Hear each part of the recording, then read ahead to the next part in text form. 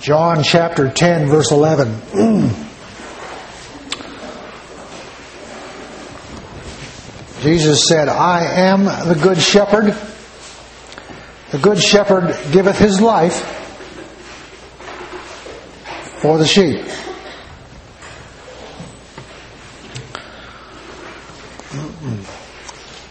From the beginning, sheep herding was the occupation of the patriarchs. Abel was a keeper of sheep. Indeed, Abraham was compelled to separate his herdsmen and their flock from those of Lot. Early shepherds were nomadic and were forced to move about in search of good water and green pastures. By their very nature, sheep were efficient landscape machines. They ate until the grass was no more, with the net result that greener pastures were a necessity. There are few of us who have experience in the occupation of sheep herding. But this much is well known. There is a very close relationship between herder and herd. Typically, it was in the manner of the patriarchs to stay with the herd, or as in the case of Jacob, his sons, while Jacob would maintain the base homestead. If and when the herd was kept in a pen and moved daily to a pasture, the herder would go to the pen in the morning and call to the sheep. There were occasions when more than one owner kept their herds in the same pen or area. Such was the case of Abraham and Lot. Genesis chapter 13.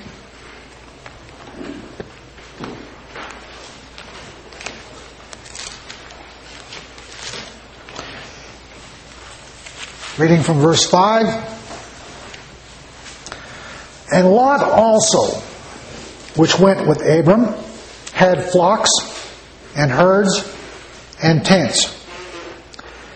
And the land was not able to bear them, that they might dwell together, for their substance was great, so that they could not dwell together. When the herdsman called out to his sheep, the relationship was so keenly developed that those who were his recognized his voice. They would gather and follow him out the gate. Those who belonged to another herdsman would pay no heed to his voice and stay behind. And so we read then in John, beginning at verse 4,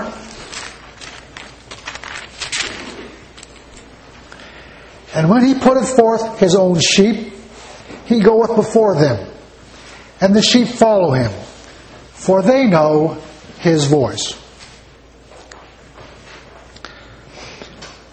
Verse 5, and a stranger they will not follow, but will flee from him, for they know not the voice of strangers.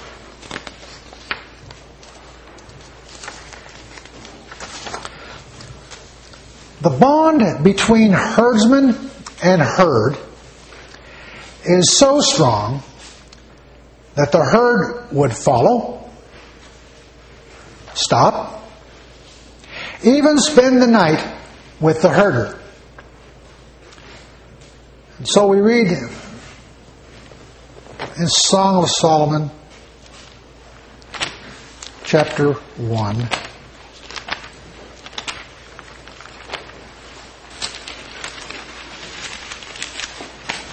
Verse 7. Tell me, O thou whom my soul loveth, where thou feedest,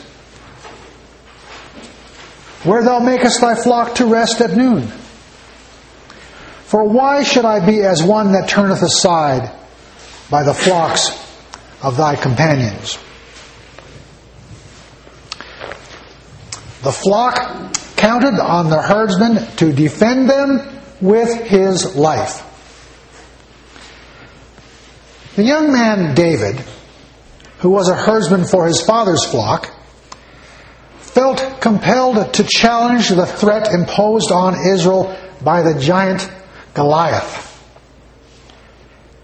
King Saul, looking upon the mere lad, fearful for his life, would not hear of it. And David's response was in 1 Samuel 17,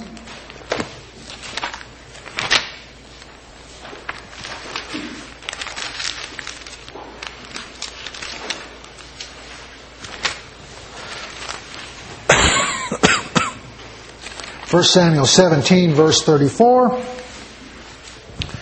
And David said unto Saul,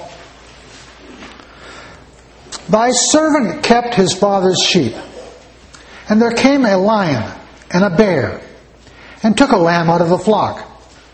And I went out after him and smote him, and delivered it out of his mouth.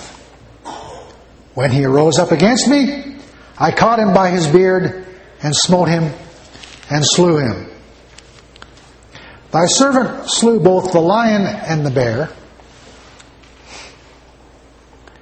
And this uncircumcised Philistine shall be as one of them, seeing he hath defied the armies of the living God. A good shepherd would keep his flock together, would keep his flock in good pasture, and would ensure that no harm would come upon them by either wild beast or robber. A good shepherd would never trespass onto another's field, and each and every sheep in the fold could count on being recipient of the little kindnesses bestowed upon them by the herder. The prophet Ezekiel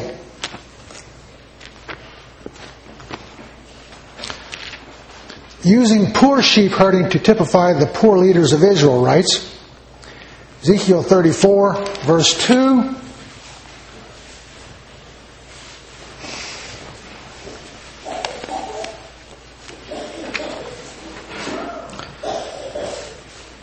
Son of man, prophesy against the shepherds of Israel. Prophesy and say unto them, Thus saith the Lord God unto the shepherds, Woe be to the shepherds of Israel that do feed themselves. Should not the shepherds feed the flock?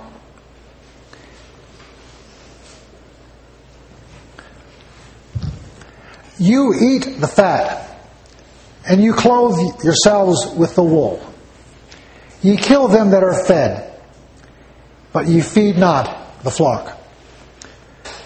The diseased have ye not strengthened, neither have ye healed that which was sick, neither have ye bound up that which was broken, neither have ye brought again that which was driven away, neither have ye sought that which was lost, but with force and with cruelty have ye ruled them. That's spoken to the leaders of Israel. The bond between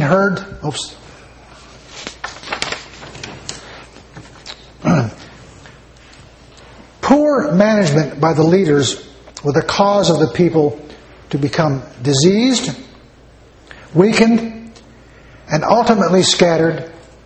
So the prophet continues, verse 5, They were scattered because there is no shepherd. And they became meat to all the beasts of the field when they were scattered. My sheep wandered through the mountains, and upon every high hill. Yea, my flock was scattered upon all the face of the earth, and none did search or seek after them. prophet goes on to write, "Therefore, ye shepherds, hear the word of the Lord." And again, "For thus saith the Lord," and uses this phrase not once, but 3 times. "Because my flock became a prey, and became food to every beast of the field, because there was no shepherd to gather them, to protect them." And again the phrase, "Thus saith the Lord, behold, I am against the shepherds."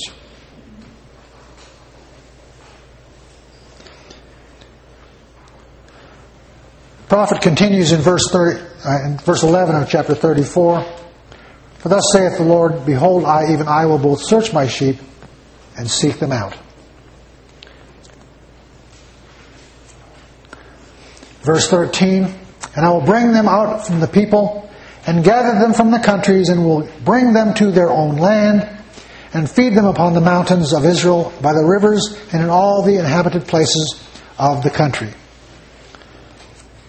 In verse 14, "I will feed them in good pasture," green pastures, "and upon the high mountains of Israel shall their fold be. There shall they lie in a good fold, and in a fat pasture shall they feed upon the mountains of Israel." There will be a time when the Good Shepherd will gather his flock and place them in what Joel so beautifully describes as true greener pastures. Joel chapter 3.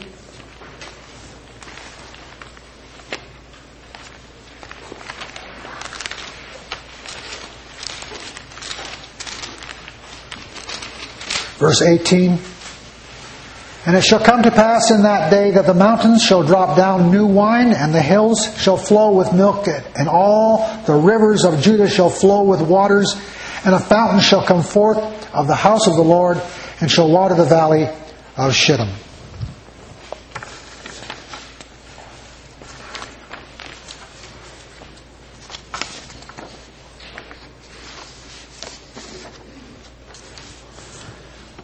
The Good Shepherd then took his responsibilities very, very seriously. And as one can only imagine, a fearless countenance, such as David exhibited. Typically, the shepherd carried a garment in which to wrap himself during inclement weather, a pouch for food, and some kind of defensive weapon. Consider what David took as he went up against the Philistine Goliath. 1 Samuel 17:40, "And he took his staff in his hand, and chose him 5 smooth stones out of the brook, and put them in a shepherd's bag which he had, even in a scrip, and his sling was in his hand, and he drew near to the Philistine." The staff could be used to manage the flock, keep it together, guide it, defend it, and even chastise the disobedient or unruly. It is truly ironic that even a simplistic lifestyle as it appears to be, the life of a shepherd was full of drama. The complex life of the leadership of the people was no less dramatic, but lessons of a typical shepherd could have led to a totally different result. Our task this morning then is to understand, try and understand, what Jesus meant by his comment, "I am the Good Shepherd." Once again, we recognize in the structure the words Good Shepherd in the phrase before us serve as a descriptive adjective for the personal pronoun I. Verse 11 reads, "I am the Good Shepherd. The Good Shepherd giveth his life for the sheep." And in verse 14, "I am the Good Shepherd, and know my sheep, and am known of mine."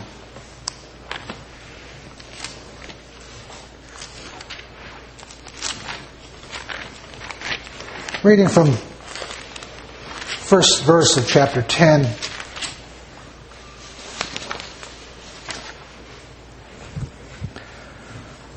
Verily, verily, I say unto you, he that entereth not by the door into the sheepfold, but climbeth up some other way, the same is a thief and a robber. But he that entereth in by the door is the shepherd of the sheep. To him the porter openeth, and the sheep hear his voice. And he calleth his own sheep by name, and lead them out. And when he putteth forth his own sheep, he goeth before them, and the sheep follow him, for they know his voice.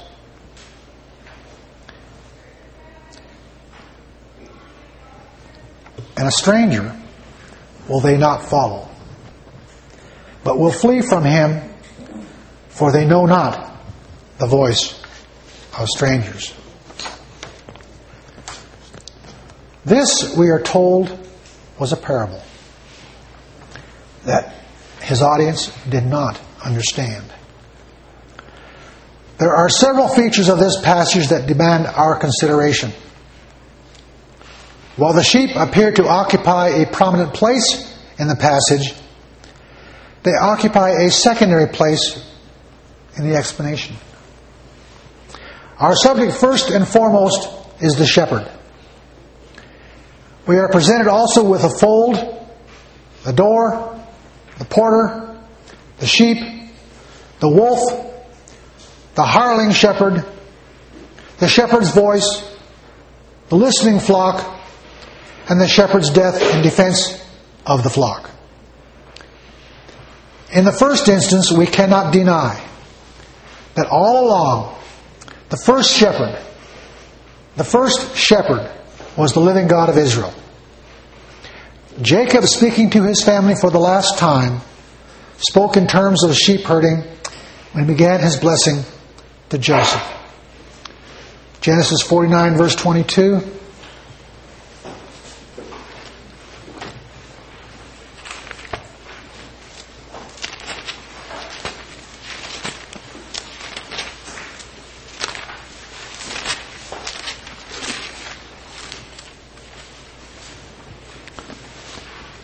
Joseph is a fruitful bough, even a fruitful bough by a well whose branches run over the wall. The archers have sorely grieved him and shot at him and hated him. But his bow abode in strength, and the arms of his hands were made strong by the hands of the mighty God of Jacob. From thence is the shepherd, the stone of Israel. And speaking of the protective nature of deity, Isaiah writes,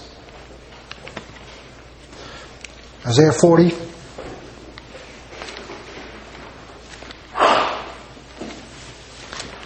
verse 10,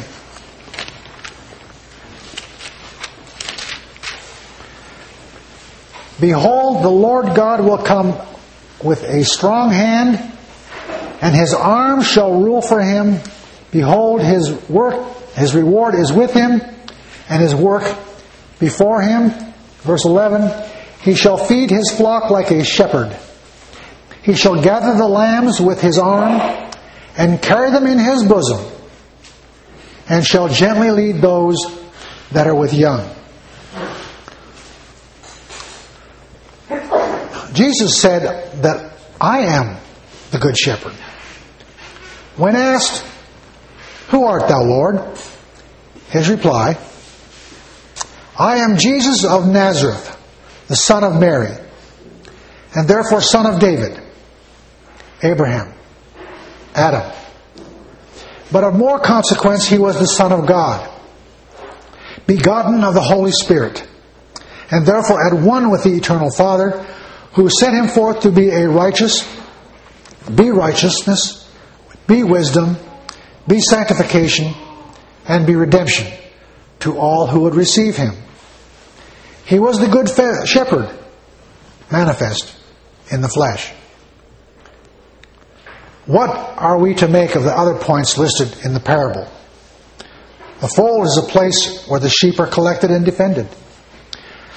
There should be no doubt as to what is symbolized here. The Apostle Paul, writing to the Romans, tells us that knowing the time, that now it is high time to awake out of sleep. For now is our salvation nearer than when we believed. The night is far spent, the day is at hand. Let us therefore cast off the works of darkness, and let us put on the armor of light. We are close. We are very close to the dawning of a new day upon this earth. Yet if God had not made provision for the spiritual development and nurture of men and women, barbarism would have prevailed. Fortunately, He has not left the earth in so hapless a state. His purpose being to fill the earth with His glory, in the sense of filling it with a people that would ascribe to Him glory of His own works. He arranged for the development in a manner suitable for the times in which they lived, and as according as His wisdom saw fit. May we dare suggest that the ecclesia of today is a type of sheepfold. Just as the community after Joshua departed from divine ways, so also the community founded by the apostles changed. We in these latter days must be aware of precedent. And while a sheepfold in early Bible times was sturdy and well defended, our defenses are weakened by the insidious hazards of complacency, of creature comforts, of modern technology, and last but not least, wolves in sheep's clothing that abound within the community. What once were unthinkable associations in our early history are now noxious weeds that have no antidote. Who are the sheep? Jesus answered clearly, "My sheep hear my voice. I know them, and they follow me." Are they hard to identify? No. They are those who submit to the word of Christ and do what He commands. And so more than once He spoke on this subject. "He that heareth my commandments and keepeth them," John 14:21, "he it is that loveth me, and he that loveth me shall be loved of my Father, and I will love him, and will manifest myself to him." Matthew 7:21. "Not everyone that saith unto me, Lord, Lord, shall enter into the kingdom of heaven, but he that doeth the will of my Father which is in heaven." The apostle spoke also with such clarity. Romans 8:1. "There is therefore now no condemnation to them which are in Christ Jesus, who walk not after the flesh, but after the Spirit." Same chapter, verse 9. "But ye are not in the flesh, but in the Spirit, if so be that the Spirit of God dwell in you.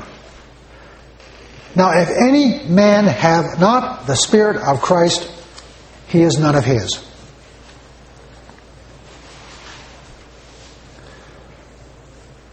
The man who submits to the word of Christ and obey His commandments are most aptly represented by the sheep.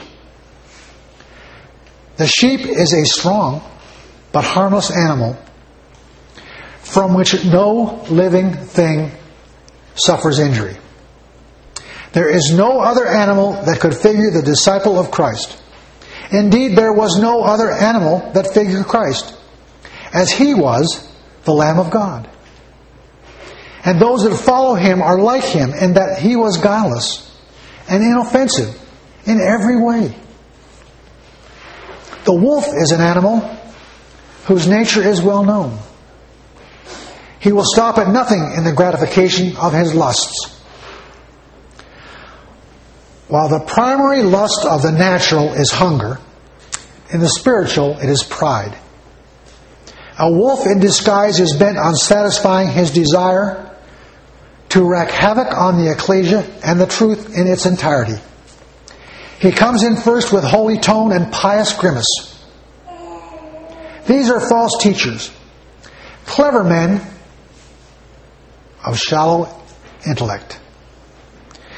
Jesus elsewhere speaks of these as ravening wolves, as grievous wolves, who enter among us and spare not the flock. In earlier times, these ravening wolves were protected by a changing world. In our time, they are protected, indeed encouraged, by apathy and ignorance. Consider now the sound of the shepherd's voice.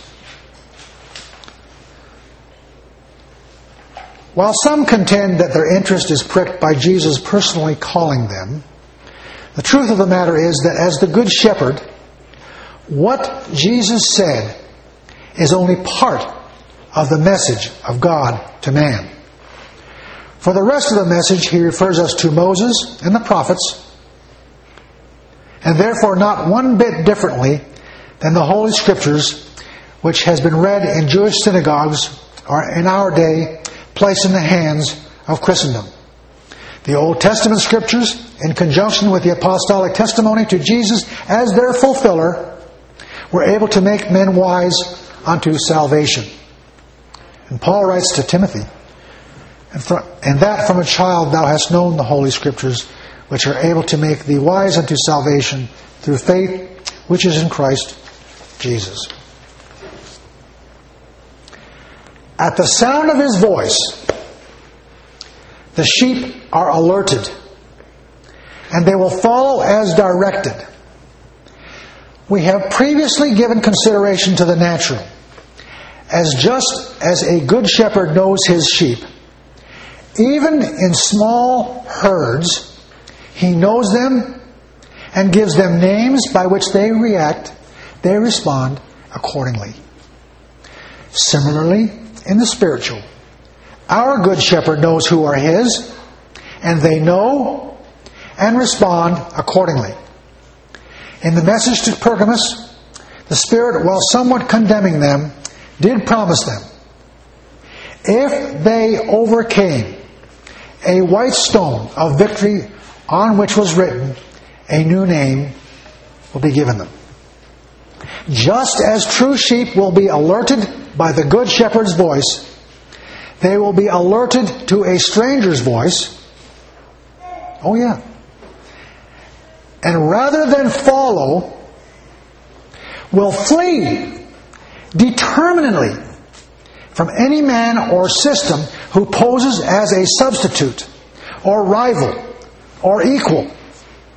In the spiritual, these things are or should be discerned by all. These things are or should be discerned by all who truly know Christ.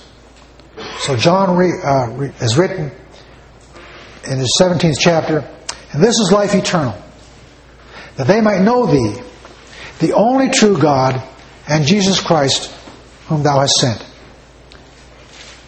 When confronted by strange teaching, then, we, like the sheep of the Good Shepherd, should flee. Flee. And follow none other. From the example of David, it should be clear to all that a good shepherd will put himself in harm's way for his flock. The true antitype, of course, is Christ, who offered himself as a sweet-smelling savor to him who required this declaration of his righteousness, that he might be just and the justifier of him that believeth. It is therefore true that as custodians of God's truth,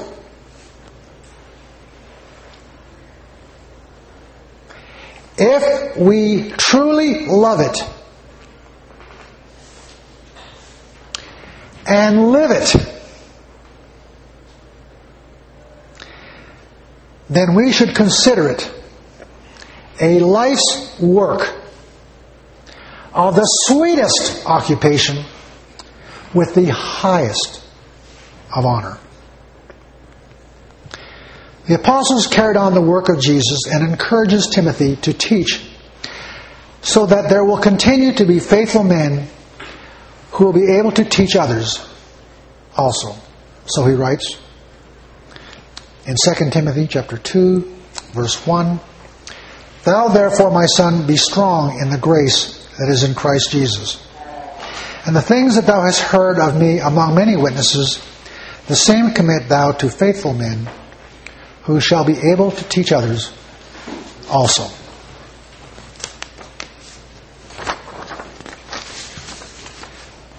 Men of this qualification are the true successors of the apostles, and fortunately for us, they have been found wherever faithful men of ability have received and espoused the faith of Christ. They require no special talent, nor do they require great wealth.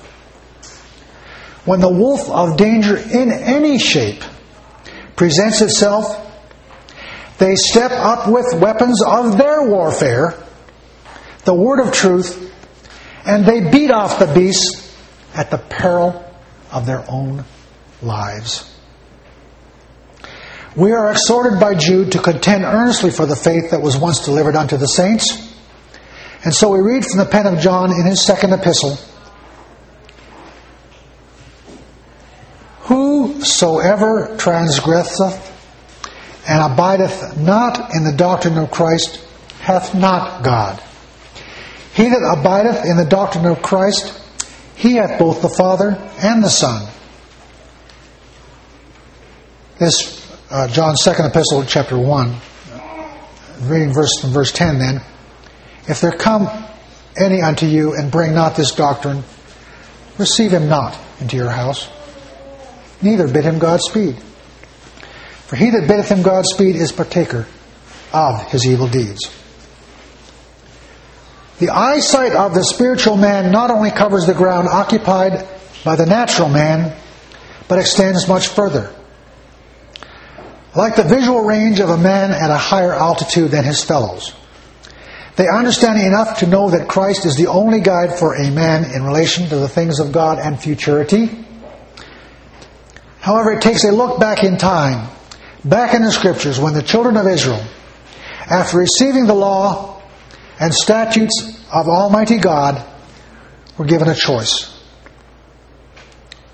Moses writes in Deuteronomy 30, verse 15, See, I have set before thee this day life and good, death and evil.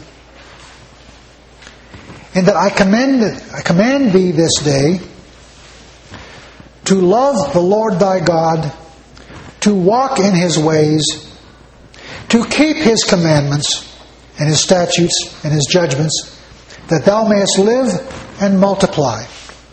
And the Lord thy God will bless thee in the land whither thou goest to possess it. Verse 19. I call heaven and earth to record this day against you, that I have set before you life and death, blessing and cursing. Therefore, choose life, that both thou and thy seed may live. It is assuring indeed to be considered in the care of a good shepherd. It is even more so if by patient continuance and faithful service we are called to be friends of the future King of all the earth. It is encouraging to know that just as the God of Israel neither slumbers nor sleeps, our relationship with the Good Shepherd never turns away from those that are His sheep. Jesus said of this relationship, I am the Good Shepherd, and I know my sheep, and am known of mine. As the Father knoweth me, even so I know the Father, and I lay down my life for the sheep. Our task going forward is to keep that relationship. Indeed, strengthen that relationship so that we might hear from His lips, Well done, thou good and faithful servant. enter thou into the joy of thy Lord. And we can say of the Good Shepherd, now unto him that is able to keep you from falling, and to present you faultless before the presence of his glory with exceeding joy, to the only wise God, our Savior, be glory and majesty, dominion and power, both now and ever. Amen. Thank you.